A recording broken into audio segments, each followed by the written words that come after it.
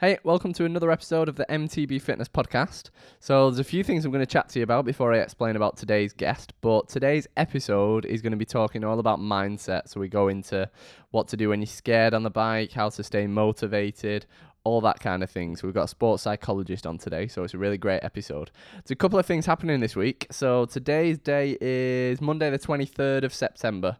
So if you listen to this before the end of the week, which is Friday the 27th, I think, I'm doing a 24-hour bike ride for charity. So if you listen to this podcast for a while, you'll know already, but my granddad died a couple of years ago from Alzheimer's, and since then I wanted to do something to raise money for charity. So me and my best mate Ozzy have decided to do a 24-hour mountain bike ride around my local reservoir. So it's a 3-mile loop, and it's not techie or anything, it's just a nice reservoir, and we're going to be going round and round and round and round and round for 24 hours. So I've not done anything like this before. I never even do all-nighters. I'm in bed for 10 o'clock, so it's going to be a massive challenge. So I'm kind of probably 70% excited for it, 30% nervous. I'll have to use some of the tips from today's podcast to get me through. But we kind of wanted to pick something that was a real challenge. Like I could have said, right, I'm going to do a 12 hours, or we're going to do a 24-hour relay where one of us goes and then the other goes. But like it would have been tough, but it would have been like a real challenge, whereas this is completely out of our comfort zone. So 2 things. First of all, if you want to donate to that, which will be massively, massively appreciated, we've raised about £3,000 so far, then go to 24hourbikeride.com. So that's 24, just the numbers, 24hourbikeride.com. Or if you're listening to this on some kind of app or whatever, a podcast app, just click the link below in the description. So that would be massively appreciated if you would donate to that. We'll both really appreciate it. The second thing is on the day, if you want to follow along with my progress, I'm going to be tracking it all on my Instagram and Facebook stories. I'm going to be doing loads of Facebook Live, and I'm just going to put it all over social media. So my Instagram stories and the Facebook stories, that's kind of the same thing. You'll probably know how to view those. You just click the profile photo and then keep checking that through the day. But the way that Facebook's algorithm works is that when you put out a post, it doesn't get shown to all of your followers. So even if you wanted to see everything that I post throughout the day on Facebook, you won't actually be able to see it all. There's a bypass around it. You can just go on my page and click it's like the top right, I think there's 3 dots, and you can press see first, and you can basically tell Facebook that you want to see everything from MTB Fitness. But all I would say is on Fridays, if you want to keep up to date with what's going on and how I'm getting on, I'll probably post an update like every 2 or 3 hours on the day. So I'll keep heading over to my Facebook page and my Instagram because I'll be doing loads of updates on there. The second thing to tell you, which is exciting, is that we're very close to launching the very first MTB Fitness jerseys. So there'll be more information about that coming out really soon. I've got 4 coming to my house. I just want to make sure the quality is good and they live up to expectations, but they look great. They come in various designs, women-specific cuts. We've got short sleeve, 3/4 and long sleeve. So when I put them up for sale, they're going to be coming out in like a 1 bulk order. So there's going to be 2 weeks for you to purchase it. That 2 weeks is going to be the only time that you can actually get that specific design. So every time I launch a new jersey, which is probably going to be about every 3 months, something like that, you can only get that exact design for the 2-week period that it's out. So what that means is that if you're keen to get one, I really recommend that you dive on it for that 2 weeks. So the best way to make sure that you don't miss your slot is just to head to my website, which is mtb.fitness. Go up to the website, and then click on the menu and click daily email sign up. And if you're not already, you can sign up for my free daily emails, which I send out Monday to Friday. And then they'll come into your inbox every day, Monday to Friday. You get loads of helpful tips. And then I'll also, when the jerseys are coming out, I'll announce it on there as well. There'll also be a competition as well, so you'll be able to sign up for that. Cool. So let's get into today's podcast. So today we've got Annie Soderberg on. I introduced her right at the beginning of the podcast, so I'm not going to say the same thing for you to listen to it again. So we'll dive straight in. I hope you really, really enjoy it. Thanks so much.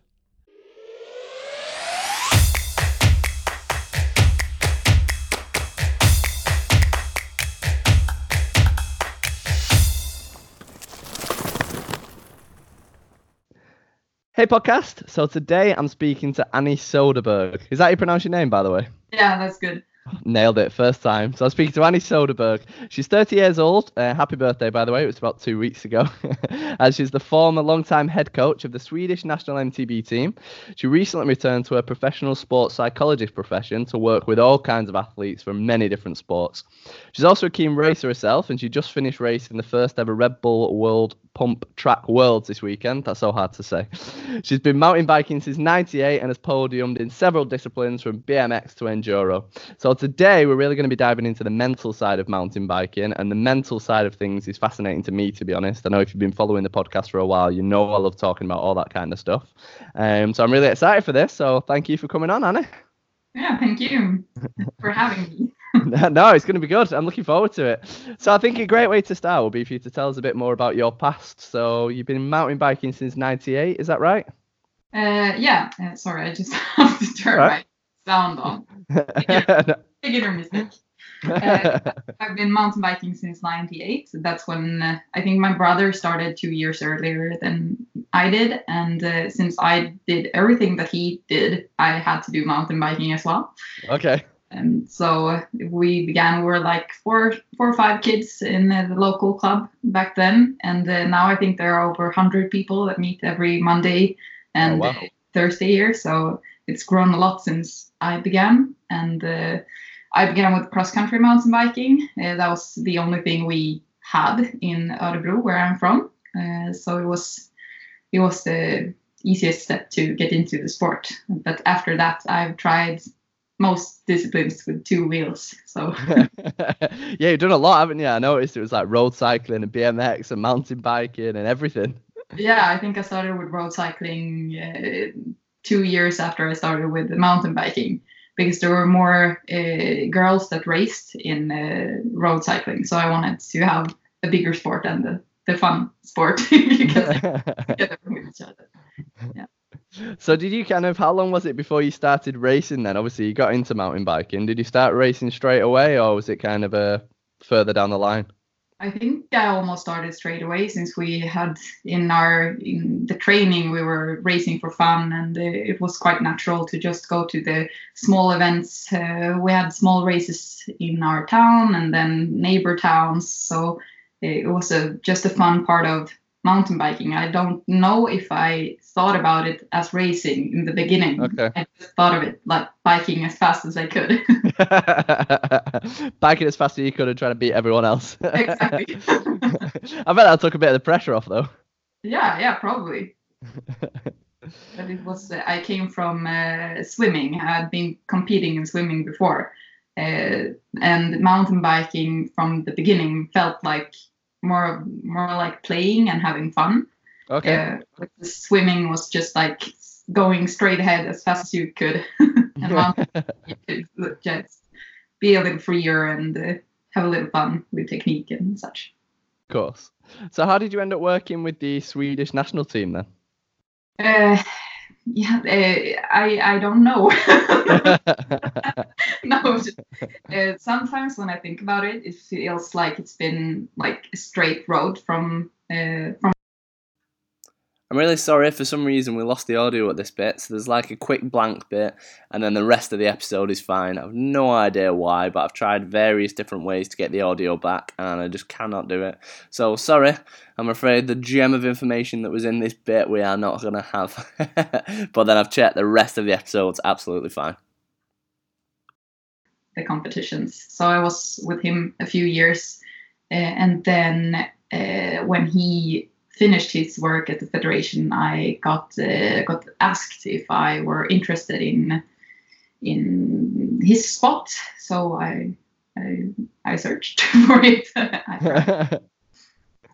Oh, amazing. So were you working on kind of like the whole training and nutrition and the mindset? Was it like a bit of everything, or was it kind of one specific kind of niche that you worked on with your athletes? From the beginning, it was a bit of everything, since the program that I was in at the university is quite wide. It's broad in its different fields. I knew I was always interested in the sports psychology and the mental side of racing, but as teams are built in mountain bike, there are not a lot of money and resources. So it's good that you know a multidisciplinary Yeah, I understand. Talk to other people in your team, and you can tape a foot and you can talk about anxiety. It's good to have a little bit of knowledge in a lot of things. That's very kind of similar to what I do with MTB Fitness, but with you, it's kind of working with pro athletes, whereas for me, I kind of work with the 95% of the everyday rider. But I'm kind of the same. Like, I wouldn't say that I'm the best in the world at anything, like the best in the world at like nutrition or training or psychology or any of that, but I like to try and blend them all. So like, one day a Facebook post in the morning will be about nutrition, and then the evening will be about training, and then there'll be a podcast that's about the mindset. And I think especially for like your everyday rider, try just getting like a real good understanding of all of those things will really, really help. So yeah, it's a kind of a similar approach. Yeah. I think for me, it's helped a lot since I continued on studying after my first degree. I continued in psychotherapy and CBT for elite athletes, and started working as a sports psychologist after that. Since I know a little bit about the other parts, also it's easier to talk to like the physiotherapists and the coaches to understand an athlete in other levels, also not just one. That's my specialty is sports psychology stuff. Yeah, of course. So which aspect do you prefer? Is your favorite the sports psychology, or do you like them all equally? I like athletes. Okay, so just athletes. I prefer sports psychology. It's definitely where I search the most. I'm most interested in. So that's what I dig into more. But I like the holistic perspective when you think about sports. Yeah.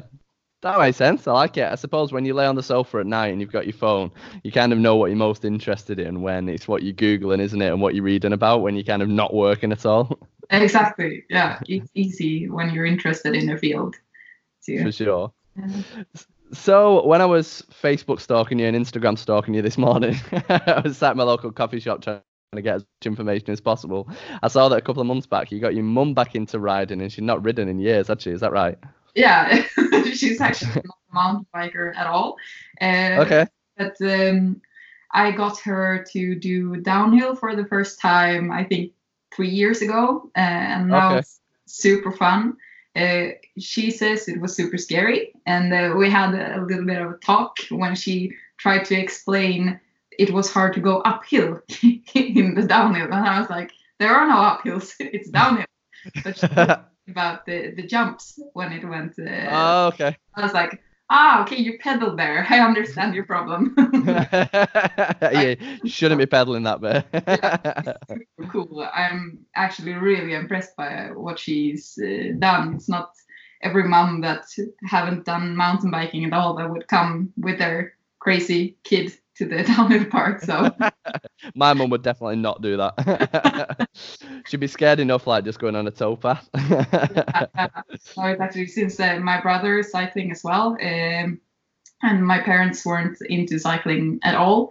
We've tried, I think, a few times to get them on the bikes, but they haven't really stuck yet. But, like, you keep trying. Yeah. How old is she, Mum? Sorry, we both spoke at the same time. Then how old is she, Mum? She turned 60 this year, so. Wow, that's amazing. Nice. Yeah. So there's so many questions around that. But I think one thing that I was thinking, so and I get questions all day long, like all the time, but I find that people are often really shy to ask questions are the beginners. So either they'll be shy to reach out to me directly and ask a question because it's a stupid question, or I have a Facebook group with a lot of members, and beginners are almost like, if they do post a question, they'll be apologizing for asking almost, and they feel quite shy to ask. So when you think about complete mountain bike beginners and complete novices, particularly on kind of like the mental side and the sports psychology side, what are some tips that spring to mind for the beginner mountain bikers listening to this? I think that trying something new is always both exciting, but also brings your nerves to jitter a bit. And sometimes I meet beginners that are more afraid of losing their face than actually crashing. Like if you're with a group of people, you don't want to be the worst rider, and you feel that everyone is waiting for you, and you feel sorry for them. And it's a lot of like mind reading. you read the other people's in the group's minds and think that you know how they feel about your riding. So I think that the first approach would be to try to not downsize yourself in that moment, just by knowing that you are invited to the ride because they want you there, in the shape that you are in, and in the technical theory you're in. So I think the first thing would be like recognize if you are mind reading someone, because I don't know what you're thinking for the moment. I might think no, but I don't.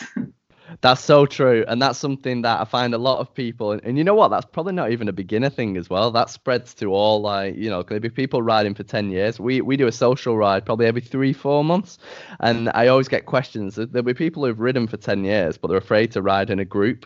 And they're always like, can I come? I'm really slow. And it's like, of course you can come. It's fine.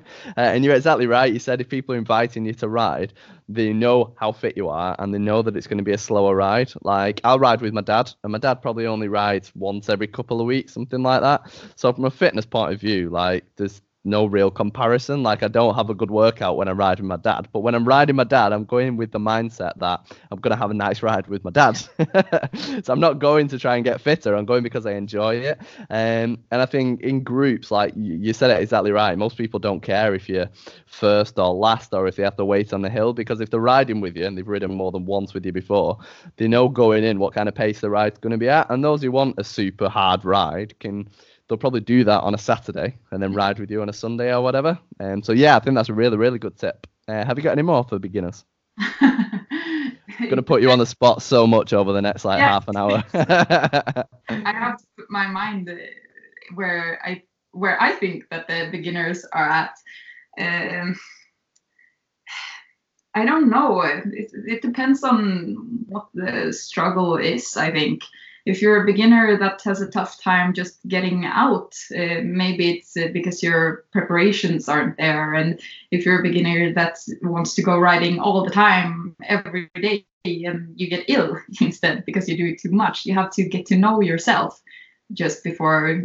It's hard for me to give like tips in general, since we're all so much different in how we like to ride. And I bet that you as a beginner were different than I were. I know that I had a real hard time like clipping in the pedals, and I was like, I'm gonna die if I clip in my pedals. That was for me, but when I was 7, 8, something 9 years when I started, and I had never been clipped in, so it's natural to be scared for something that is new. And when you understand that it's natural to feel anxious about something you don't know, it's less stigma in that too. It's like it's okay to be nervous instead of saying you can't be nervous, now you're a bad rider because you're nervous. Yeah, I agree. There's so many things that we could talk about in that, and I've got tons of specifics, so that's all good. I get asked so many different questions around like different things. So one that you kind of just touched on there, and I think this is the same probably for beginners and for people who've been riding for a while, and it's a question that I get asked quite a lot, is how do you get over the fear of not being able to tackle a certain obstacle? So an example would be a lady messaged me recently, probably last week or the week before, and she was saying that she gets to the top of an obstacle and then she just panics and she's like, I can't do that. Like, she'll look at it and think, I can't do it. And one of two things will happen. She'll either ride it, but she'll ride it incredibly stiffly, make a mistake and fall off, and then she just sets her confidence further back, or she'll just not be able to do it. Like, she'll get off and push down it. My kind of advice in those situations is to build up gradually. So like if you're looking at a massive 10-foot drop, don't even attempt that. Start off a curb and then do a 1-foot drop and then 2-foot and 3-foot and get more confident. But what are some tips that you've got around dealing with fear then around any different aspects of riding, usually the technical stuff? Yeah, in that moment, like if you're trying a new thing and you're not sure that you can do it, it's good to know if you have the capability. You're like, do I have the technical skills to do this? Like, if I can do a drop of 1 meter, then I probably can do 1.5 or 2 meters too, if I do it properly. So the question first is the toughest thing for me the technical part, or is the toughest thing for me now the fear? Yeah. Because if it's the fear and you're tackling it by not doing the technical thing, you're feeding your fear for it instead. Yeah. But if you are there and understand that, you said that this person had the feeling of panic and she's thinking, I can't do this, and probably something like, I can't do this, I will hurt myself and everything will go bad, and you have catastrophic thinking like that. It also led to her either riding it, but riding it stiff, or just walking away from it. And it's actually a really common thing that you ride in a different way. Say if you're afraid of casing a jump, maybe you're overshooting it instead, just to be on the safe side, you're going faster. Or someone that can't handle the feeling of panic or the thoughts that they have, like, I'm bad, I'm going to crash, I'm going to die, or etc. And they try to get away from that feeling. So they ride away from the feeling instead of riding it properly, like focusing on how to do it and how to perform. So the first thing in that moment, I would say, like, notice what is happening inside, notice what is happening with the feelings and the thoughts, where are you at? And from that, you can choose your response. So you choose your reaction after that. And if you keep on choosing, like, the easy way on how to tackle the feeling and the fear and all that, maybe you're working against yourself and not towards your goal instead. So I think maybe we will get more into that afterwards. What is the consequences? Because there can be consequences that makes you do the same mistake over and over again, like walking away, because walking away makes you not crash and die. So it's a functional behavior for your survival, but it's not a functional behavior for your goal. Yeah. But since it worked, you will probably do the same thing next time. Yeah. So if it's like you're handling your panic, like riding stiff, because then you can say, like, well, I rode it anyways. You know that you can ride it anyway. But maybe you're riding stiff because you're tensing up. And you're tensing up because you want the feelings of panic to go away. So you include your muscles instead. So it depends on what happens. Totally. So is there anything that you can do in that moment to try and help? I suppose if you know that you can do something, I'll give you a great real life example. So as you know, I broke my wrist and got my cast off 2 weeks ago. So to start off with, I was nervous just riding on a road and turning the bike. But that went away within 20 minutes and then I was fine. And I've gradually been building it up and doing more and more technical descents. And then yesterday on a ride, we got to a super, super steep, like over the back wheel type of descent. And I knew, like, I was nervous going into it. I knew I had the technical ability to do it, so I knew I could do it, first of all. But then as I was pushing up, I was just nervous. You got that knot in your stomach. And one thing that I did was, you've said it exactly yourself, I kind of accepted that that's how I felt. And I'd say probably a couple of years ago, I would have beat myself up for feeling scared and got angry at myself. But I was like, it's cool, you've broken your wrist, it's normal to be scared. And I just kind of like slowed myself down, took some deep breaths, tried to like relax my arms. And as I was riding into it, I was just trying to relax as much as possible. And then I ended up riding it probably 50% stiff, something like that. But I think for me, it was just taking 30 seconds to breathe deep, to try and relax, and just literally just trying to relax my body. Is that a good technique? And do you have any other techniques that you can literally, something you can actively do before a technical section that you're scared of, that you know you can do? Yeah, it's interesting that you say, like, it took 30 seconds just to breathe, because normally we say it takes around 90 seconds for the body to calm down after a stress, like your nervous system kicks on, and it's time for fight or flight or freeze. And when you're in that moment, if you don't feed the feeling with thoughts like I might die or I might hurt myself and I'm so scared, all those gives new wood on the fire to feel more nervous.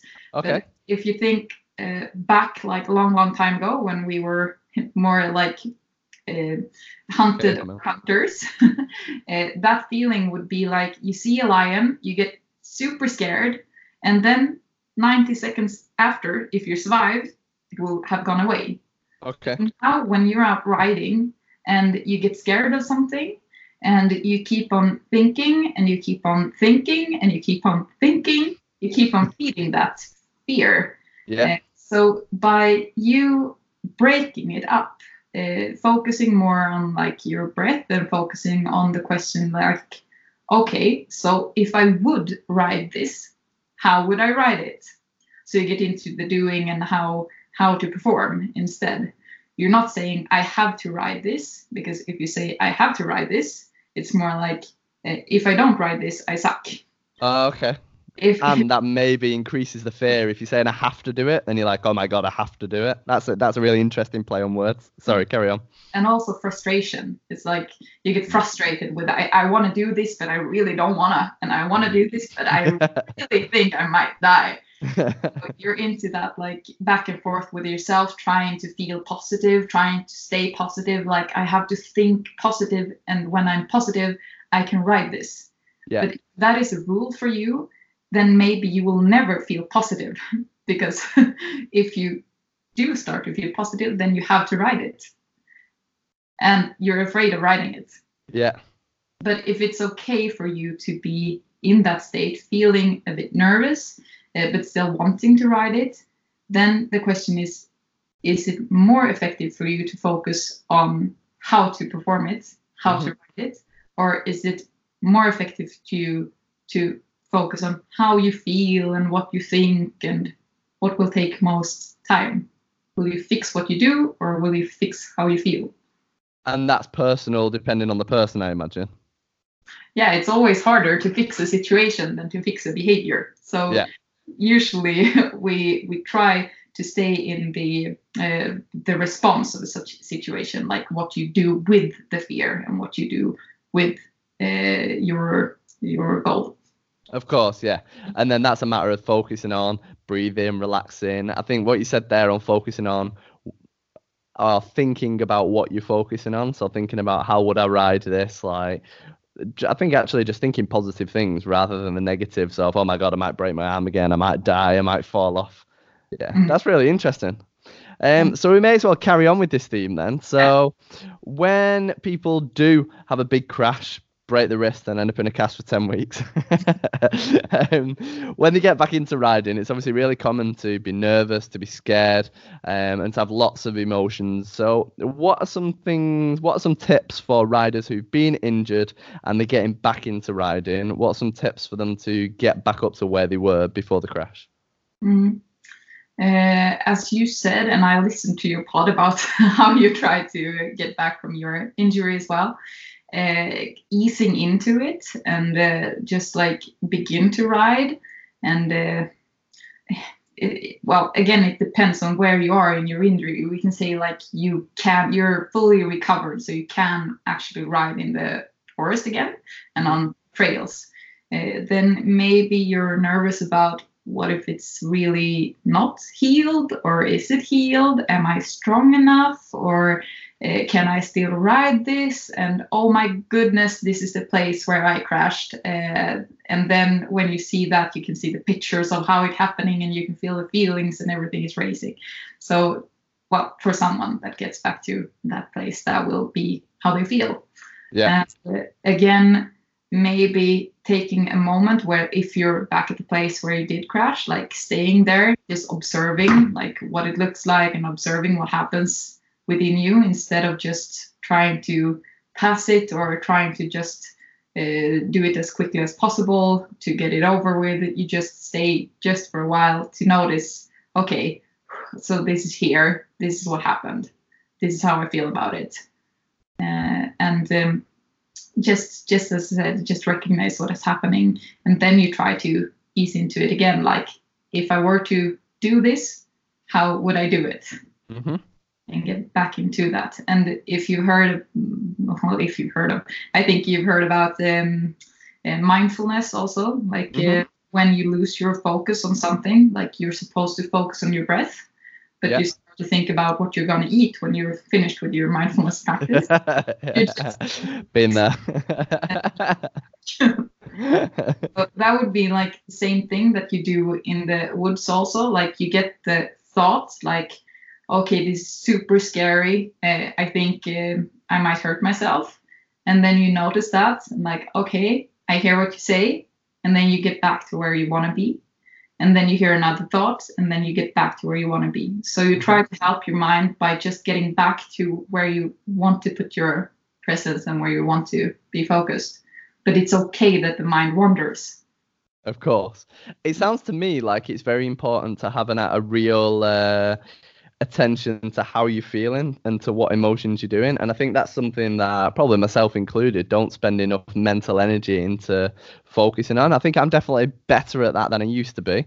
And I'm much more aware of before, say, 5 years ago, if I had any kind of emotion that was negative, I used to just try and push it to the back of my head and be like, think positive. And I used to just ignore it and push it away.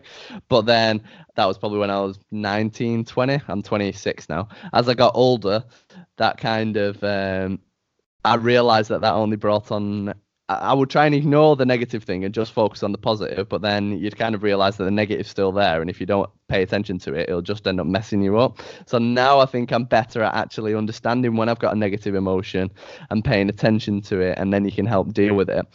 Why is it so important for people to actually focus and pay attention to how they feel rather than just doing what I used to do and just ignoring any negative emotions? Why is that important? Yeah. Again, it's a good thing that you say that you used to push it away, because I usually say that doing that is like shutting a door on your thought, but the thought starts to like knocking on the door. Okay. Instead, it doesn't go away, so it starts knocking, and you say like, shut up, but then it starts yelling, and then you have that bad neighbor outside your door that you really don't want to meet, but he's not leaving. So that would be shutting your bad thoughts out. So I think it's a good thing that you're now open to meet them, because you can have neighbors that you say hello to, but you don't invite them. You say like, hello, I don't like you, but you live there, so I see you. So that's more like having that thought. It's like, okay, I don't like this thought, maybe, but I see that I have it. So if in racing, you start to notice this is how I feel and this is how I think, maybe you also notice there is a pattern that, okay, well, I've had this feeling before, and maybe I've had this thought before, and maybe these feelings and thoughts come in a specific situation. So I know that when I'm racing, these things will come, and they are not as frightful if I know they will come. And if I also have the open door, like, okay, you can come if you like, maybe they won't come. So that's really interesting. And it's almost, I think a lot of people thinking to this will think very differently. And I think that if people can, I think that advice is great. If you sort of you're being more open to negativity almost, aren't you? And to negative thoughts. And by opening it up and not being critical of yourself, it sounds like actually you get less of those thoughts. I think that's most people probably don't think in that way. I think when they get scared, I know from the messages that I get, they beat themselves up about it and they feel like they're weak and they shouldn't feel scared and other riders don't feel scared. And why do I feel like this? And actually, you're taking it from a completely different approach, and you're not trying to ignore those feelings. You're trying to almost focus on them more, because when you do focus on them more and you know they're there, then they're easier to control. I think that's fascinating. Yeah. And as you say, like, other people doesn't feel like me. I am the weakest one, and everyone doing mountain bike are extremely adrenaline-seeking people, and they're not scared of anything. And I'm the weak link. How did I even get here? Maybe I should get into knitting instead. Keep on being negative around yourself. Yeah. Sure.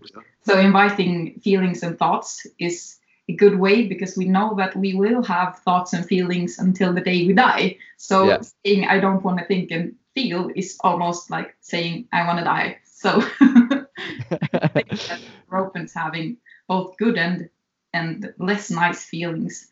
You're more open to getting to know yourself also.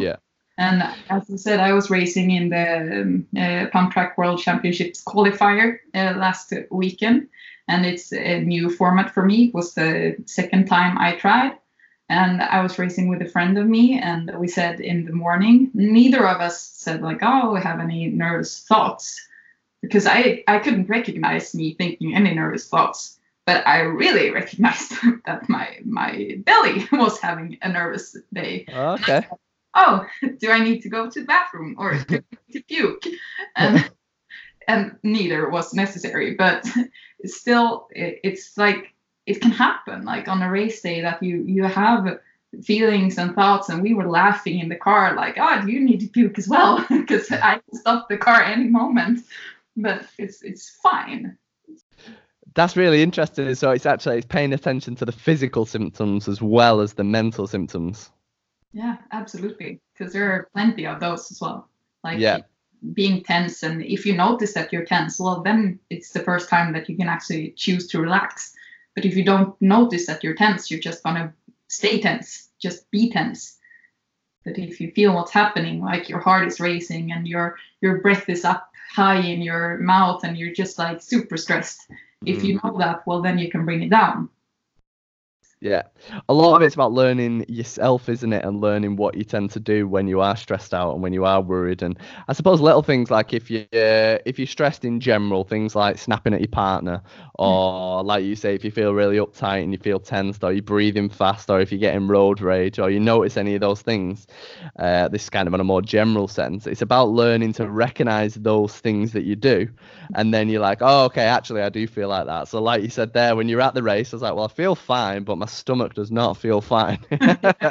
So maybe I am feeling a bit nervous and I am feeling a bit stressed. So it sounds to me like the more you can learn yourself, the better.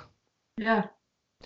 I think obviously it affects guys and girls, but I think for guys especially, it's kind of a manly thing to hide your emotions and not talk about your feelings. And I've had quite a lot of guests on to talk about those kind of things. We talked about like suicide and things like that. One guest I had on recently, so he used to be an armed police officer, and then he had PTSD from it, and he used to just hide his feelings, and it got to the point where he just ended up depressed.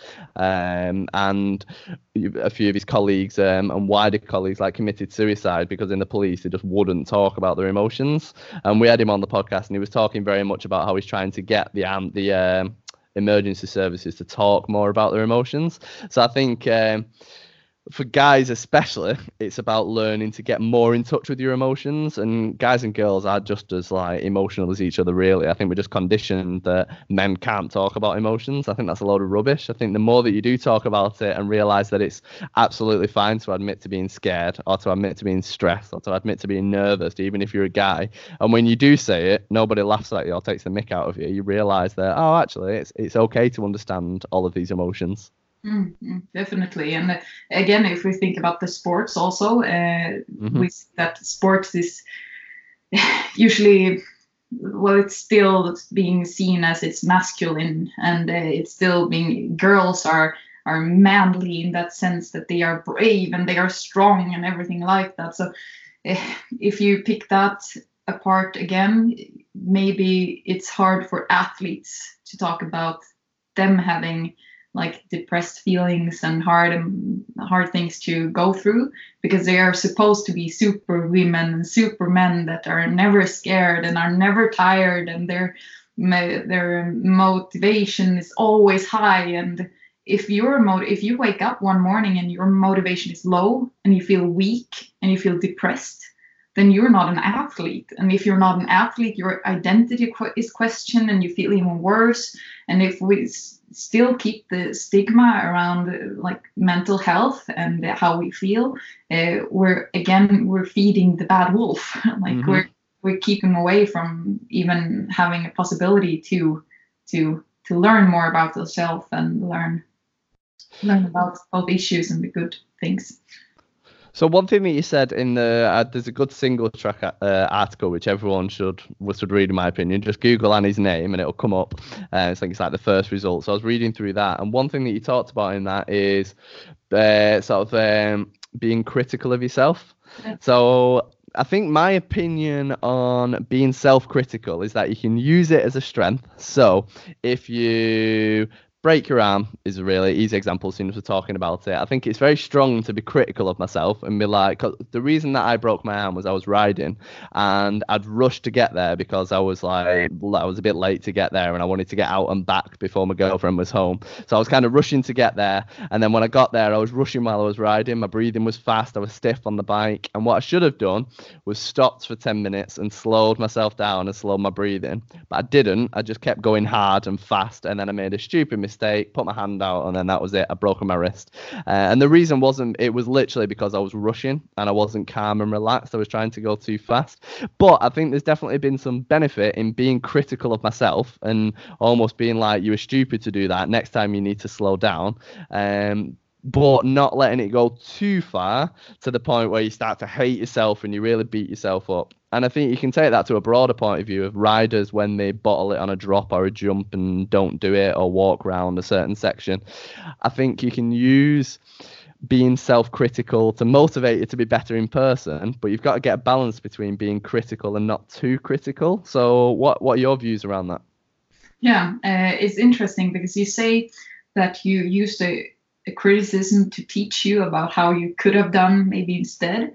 Yeah. And just saying, I did this, I was stupid, I won't do it again. Another way of putting that would also be like, okay, I understand this happened because I was stressed. Mm-hmm. That is being understanding and like seeing yourself, Mm-hmm. but you're not saying I suck as a person and I'm an idiot. Of course. But still seeing the problem, seeing what has happened, like, okay, I was stressed and this happened. And if you're more self-compassionate about that, which I also talked about in that article, more understanding, maybe like how you would talk to your friend. So if you say your friend is the one that was stressed and crashed, you wouldn't say, well, you're such a moron. So I'm not surprised, idiot. Don't do that again. Maybe you would say that to someone, but to most people, say to your mom, you wouldn't say that to your mother. Mm-hmm. You would probably say like, okay, I understand you had a rough morning. It was stressful for you. And when you came there, you stressed and you crashed. Next time while riding, I'm going to try this instead if I'm okay. So you're using it in the same way as you, but you're not being critical by saying I'm an idiot, such a moron, and etc. So you're separating the behavior or the emotion, I should say, from yourself. So just because you were stressed doesn't mean that you're an idiot. It's just that you were stressed. You're almost separating the emotions. Is that right?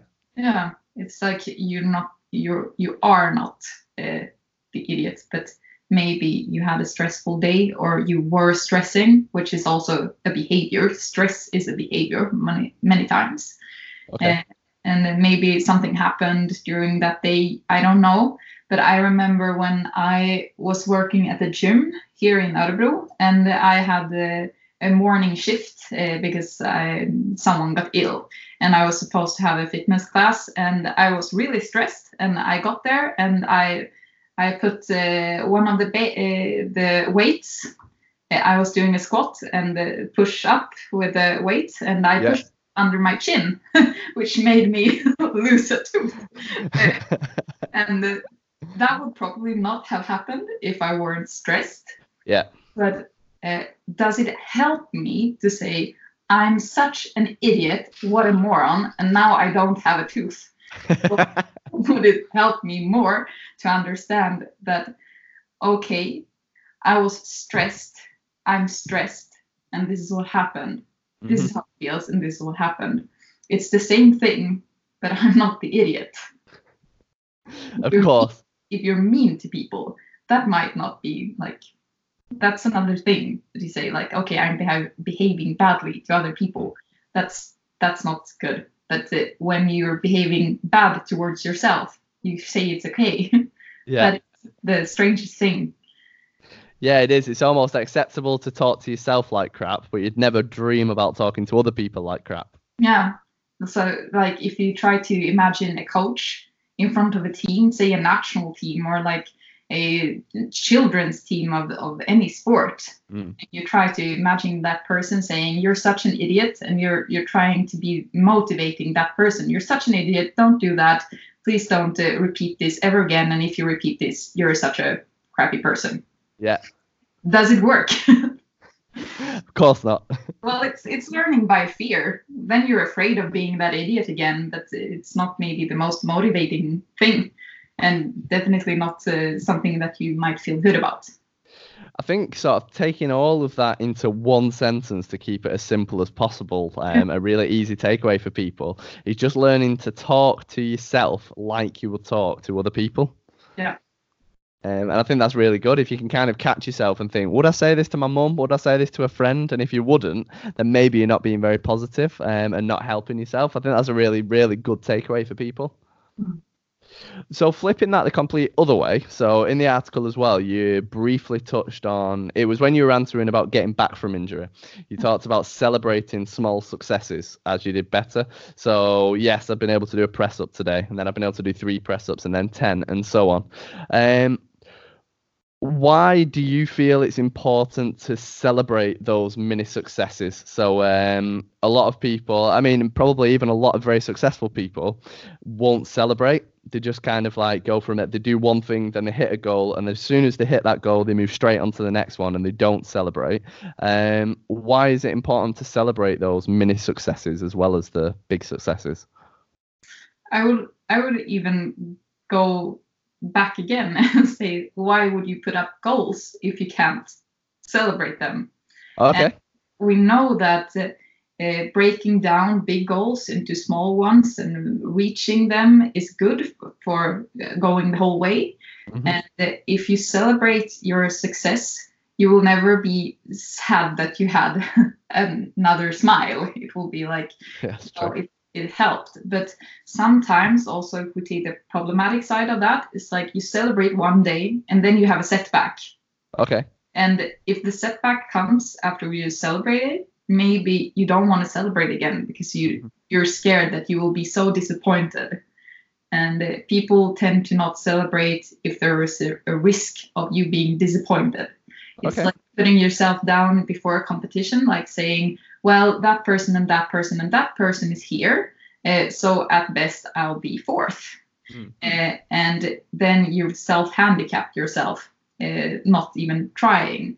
But if you set up your goals as maybe doing the first press up or something like that, and something will probably feel good for like at least half a second when you've done that press up. Yeah. It's like, yes! And then that half second passes, and then you might be reminded that, oh crap, it's only one press up. And I should be doing 20. And when I was healthy and when I was strong, I did 30. Mm-hmm. And this will take a year for me to get back from, and I'm so bad. So sometimes if you're scared of the celebration and scared of being happy for your small success, maybe it's because you don't want to feel those other things, the other feelings and thoughts that may come afterwards. So recognizing what happens to you in your getting back to injury is really important. If you're one of those persons that can't celebrate when you move forward, why is that? Mm-hmm. Do you not deserve it, or is it not good enough, or why not celebrate for you? So if you know what that is, it's easier to encounter. What are the benefits of celebrating? Well, it makes you feel good. Yeah, that's a big one. We know that, approximately 65% of athletes don't follow their programs from their doctors or their physiotherapists because in some way we think we know better when we're injured. Like, oh, well, he said, she said this, but I think I might try this instead. So instead of thinking I might try this and try 10 different things when you're rehabbing, which could actually make your rehab longer than if you followed the initial thoughts, it would be better for you to talk to your physiotherapist around these are the goals for your rehabilitation. So you're involved in the rehabilitation program. And if you have thoughts that you want to do more, you tell them those thoughts and you tell them, these are the things I think might be hard for me. Like, I think I might want to do more, or I think I might want to do less. So when you're involved, you're in less risk of being one of those 65% that don't do what you're supposed to do. That is not really the answer to your question, but right, that was good. A program that you believe in, maybe the celebrations will come more easily to you as well, like being happy with your progress instead. Mm-hmm. But if you're stuck in just, I want to be in this specific physical form, you're saying to yourself all the time, every day, I'm not good enough. I'm still not good enough. And then you're feeding your critical side again. Okay. So yeah, okay, that makes sense. So you can fuel kind of one of two sides. You can fuel the criticism and that negative thoughts, or you can feel the positive, which is going to drive you on. So celebrating small and big successes is just one way of fueling the positive side rather than the negative. That's really cool. I like it. I've got some, I know you saw earlier, I'm just looking at my phone now. I asked on Instagram for some specific questions from people of what they struggle with most when it comes to the mental side of mountain biking. So I've got a couple up here. So one person has said that they struggle with the disappointment of not doing well in a race. What have you got around that? If you're not doing well in a race, I think, I'm going to guess here, that you're thinking about the results more than you're thinking about how you performed. And it depends on what are your goals from the beginning and what is the most important for you. When you're further away from your race, like say in the off season, goals around results may be helping you to go to the gym or do that extra training, etc. But when you're closer to the competition, the kind of goals that you want to have are more oriented around your performance, like how you race and what you do. And those will help you more in coming closer to your actual result goal also. Because if you stand at the start line and just think like, I want to be the number one, I want to be the number one, I want to be the number one, and then on the first lap, you recognize that you're in 10th position, what happens? Well, yeah. It's disappointed, and maybe you lose speed because you are disappointed, or you're giving up, or whatever might happen to you. But if you're on the starting line thinking about the performance, like how you want to do the race, like I want to be the fastest, I want to try to go the fastest possible in the uphills, or I'll be smooth in the downhills, or whatever. Like how you race will help you come closer to your result goal in the end. So I think that person might have to think about their goal setting strategies.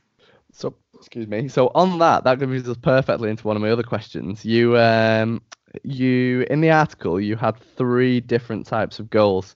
I've written them down. I can't find it. I'm sure you'll remember. There were 3 different types of goals anyway, wasn't there? There was like a result goal, a process goal. Is that right? Process goal or progress goal. The process is even more in the doing. So if you see a process, it's always something that you do. Okay. A goal that is result oriented is something that happens or has happened. So you will have a result, either a good or a bad. You don't how it doesn't matter how you behave. You will always have a result. Yeah. But if you have the process goal or the I'm thinking in Swedish now. That's why I'm losing my train of thought all the time. If you're in the process and if you're in the doings and you know what are the process goals that takes me towards my big goal. Okay. Say if I want to learn how to do a manual, I need to know that okay, one part of that, like a process goal, would be try to get my front wheel off the ground. Okay, yeah. That would be the first thing. And then, well, if you're technical, like remembering to have your finger on your back brake and etc. And like maybe try to go over once and step out of your pedals and like those kinds of goals to get closer. Okay. If I focus on just like I want to nail it, it should be I just want to do the manual today. It won't help me very much. I need to know how to and what to. So with that, would you make it specific to day to day? So that's a good example. So the result goal would be, I want to be able to do a 30-second manual. Yeah. That might be a goal. Then the process goal would be, would you make it specific? So would it be, okay, I'm going to practice for 10 minutes today on getting my bum right down to the back wheel or on making sure I cover that? Is that how you would kind of practically use that then? Yeah, that is super good that you break it down so you have a daily goal. Like this is what I'm going to do now, right now. Yeah. So if you're doing that and you know, like I'll give it 10 minutes today, then you have it like the first part of the process. And it's the same in racing also. Like I'm going to stand up in every uphill. Well, then you can do that. Okay. Yeah, that makes sense. So it's a real practical sort of process goal that you set. I like, what was the third one? So there was I've got too many notes. This is why I've written too many. Sorry, go on. It's the performance goal. Okay. And how you perform. And the performance is sort of the sum of your process. So if you say like afterwards, after a race, it's like, were my performance good?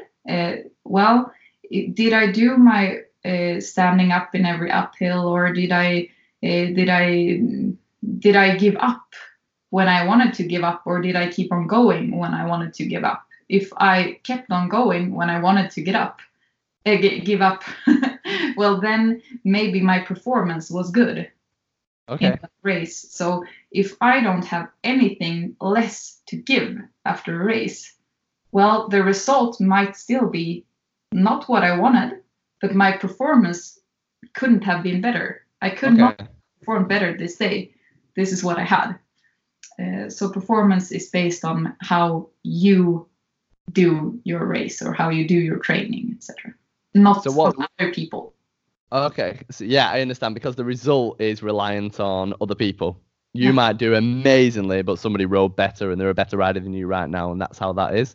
What's an example of a performance goal then? So I can see that the result goal would be do a 30-second, or come first in a race. So the result goal could be come first in a race. I understand the process. So that could be, right, I'm going to eat 3 healthy meals a day. I'm going to do 5 weight sessions a week. I'm going to do X, Y, Z. What would be a performance goal? What's an example of one? I want to be so tired that I don't want to pedal another meter.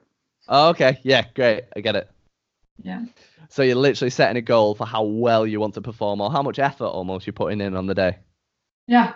That's really cool. And that does a big loop back to the question from the guy on Instagram, because then you can focus on, he's obviously, as you said yourself, he's focusing in purely on the result. And if he sort of said, right, okay, well, I didn't get the position that I wanted to do, but I came away and I was absolutely exhausted, I put the effort in, that'll make him feel a bit better about himself and his result.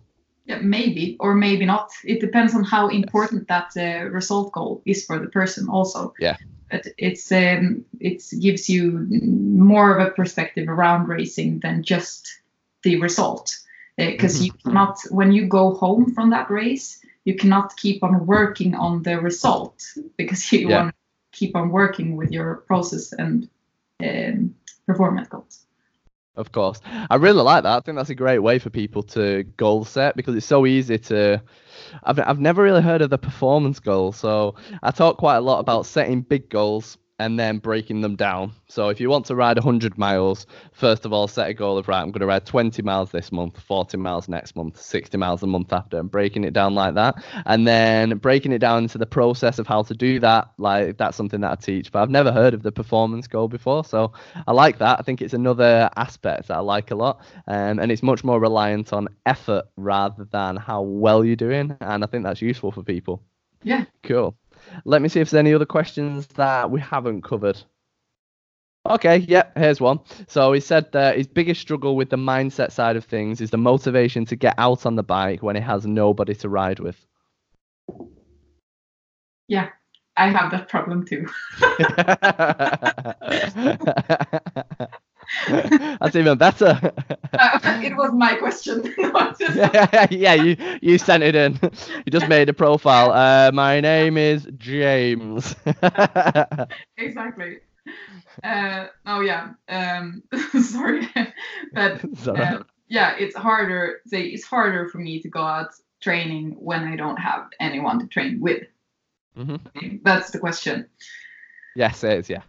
Yeah, and the goal is, I guess, to get out and ride. Yeah. Okay. In one way, you want to say like, well, what is the problem? Because you want to know, like, okay, it's easier to get out with a friend, but is it impossible for me to go out alone? Well, it's not impossible, probably. But if I know what I want to ride, maybe it's easier. If I know where all my gear is, maybe it's easier. If I know at what time I want to ride, it's easier. But if I don't know anything about the preparations, because usually you can answer these questions when you go out with a friend, like, okay, we'll meet up there, we'll go that ride, and see you this day, this time. Okay. But when you go out alone, it's like, maybe I'll go riding, and if I get a friend, that would be fun. And when that friend responds, no, I can't do it, you start to think like, maybe I can't either, and maybe I don't want to, and this day is not fun. So if you prepare for riding and you prepare for yourself and giving yourself a good start, it might be easier. Mm-hmm. So again, it depends on what you do. And if it's hard, say for me, it's hard to feel that, oh, it's such a good day for a loner ride. Yay! That rarely happens. But if I put music on and I have my gear ready to go, it feels easier for me again, like start to thinking. And if I know, like, okay, it's not fun to go alone, but this place is really fun to ride, well, I ride that place then. Mm-hmm. So it's again in your preparations and what you do. So ruminating on the couch on how boring it will be to go alone is not helpful. Maybe standing up, listening to music, and moving towards going out will help. I'm laughing because that's like I've written quite a few articles like on Facebook and in my daily emails about that kind of thing, and I've sort of written a few times about a set process you can do. So when you're tired and you cannot be bothered riding, especially on your own, then I say, right, break it down into really small goals. So the first one for me is always make a coffee, because I love coffee and caffeine helps wake me up, and put a riding video on. Because how hard is it to sit with a coffee watching a riding video? It hardly takes any effort.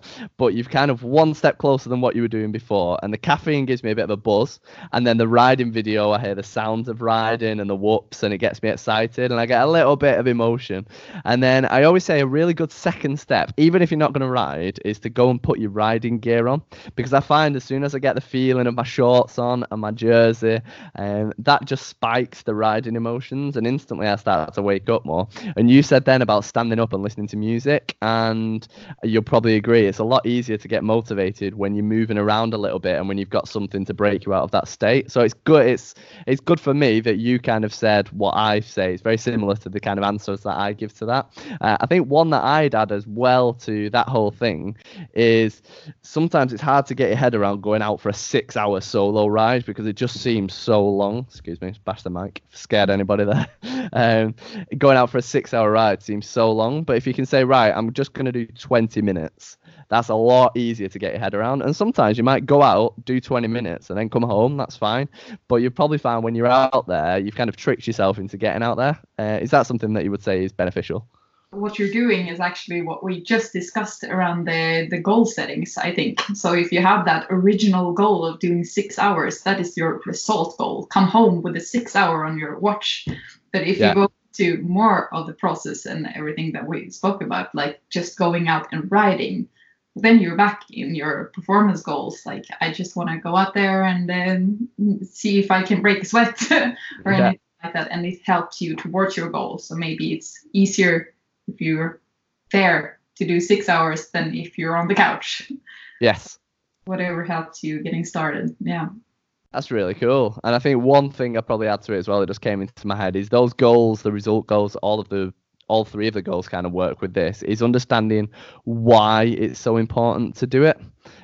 Because if you understand your why, here's a real life example. So if you, not for me personally, but for one of my clients, if you want to get pregnant, you need to lose weight. So if you just need to lose weight because it'll make you feel a little bit better, or you need to lose weight because you're trying to get pregnant and that baby's going to change your life, the motivation levels are completely different.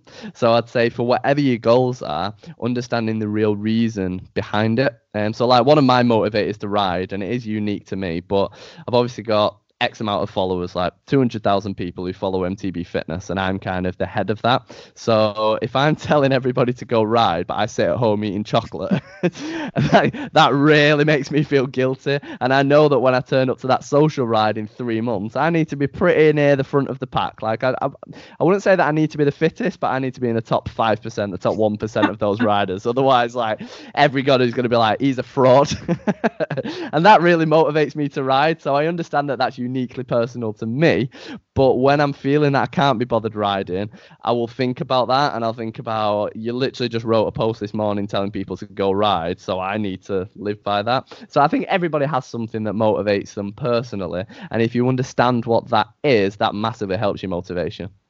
Yeah, and motivation is a huge topic, so I think that would take hours and hours if we were to go into motivation. But yeah, that can be podcast too.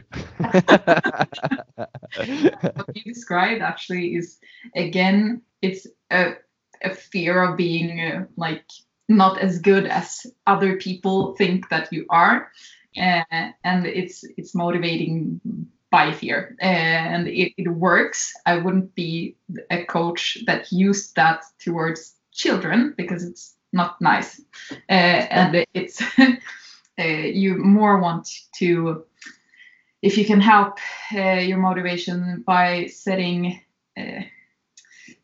rephrasing it, like I want to inspire people. Exactly, like I want to inspire people, and like I want to live by how I teach to others, or something like that. So it's a goal of wanting, and not a goal that you want to like run away from. You stay away from being slow, stay away from being the snail in the pack. Like, please don't grow. I want to be the lighter one going uphill, whatever those things are. I would try to rephrase them as something that you want to work towards instead of working away from. Okay. Yeah.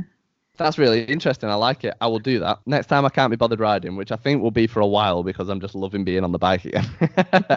but next time I can't be bothered riding, which definitely happens, I'll try that. I like it. Rephrasing it to a more, here's what I want rather than here's what I don't want.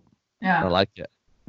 So I've really, really enjoyed that. So I think probably two things to finish with. The first thing would be, where can people find out about you? So I think I saw in the article that people can work with you online if they want. So I presume, can they book a Skype consultation, or how does that work? If people want to work with you and learn more about you, tell me what they can do.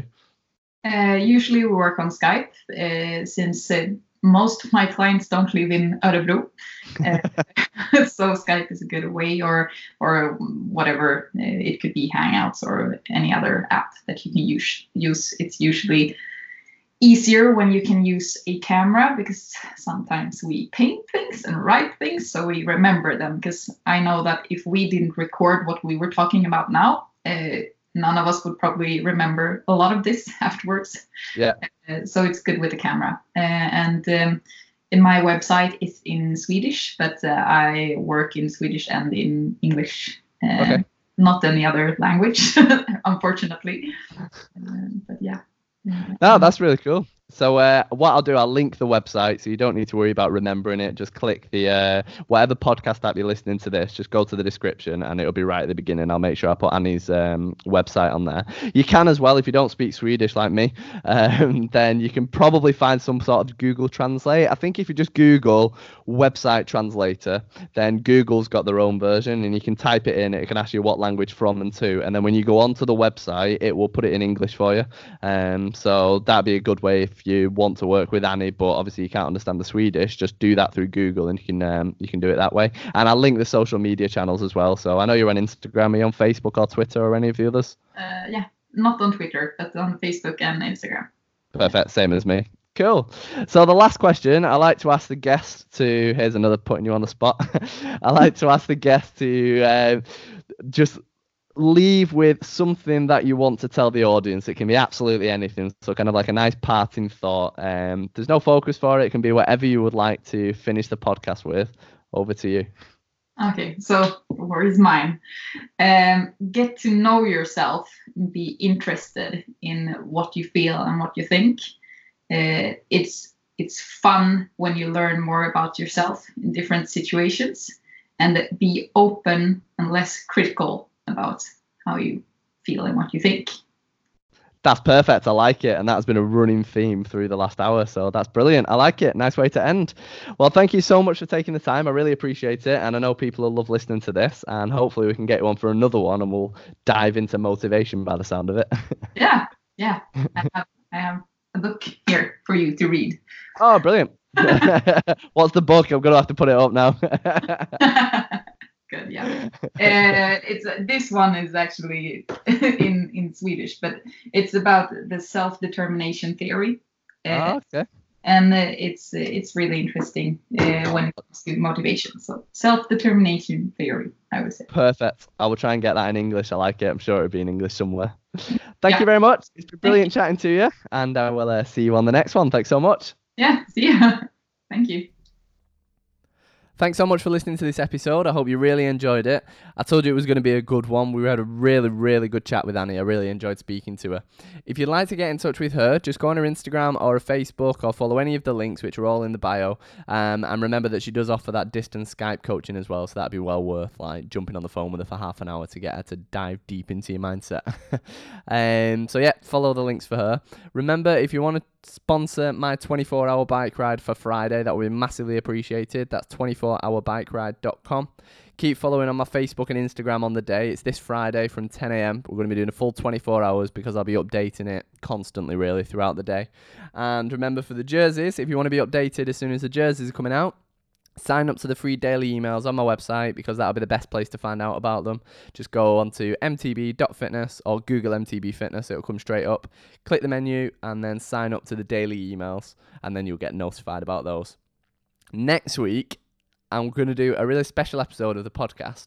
So what I want to do is every hour, whilst I'm on the 24-hour ride, I want to do a quick recording on my phone and kind of talk about how I'm feeling, what I'm struggling with, what I'm eating, where my motivation's at, just how it all is really. I think it'd be a great episode if I can just document the whole thing sort of every hour to keep up to date with how we're getting on.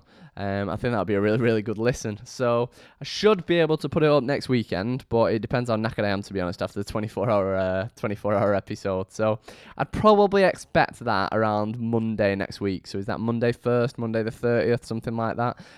I'll definitely be recording it for roughly then. It'll just depend on how knackered I am for when I get to put it together or not. But the next episode is going to be that special 24-hour episode. So that'll be a really interesting one, that. Hopefully you can enjoy listening to my pain. So until then, thanks so much for listening, and I will see you really soon.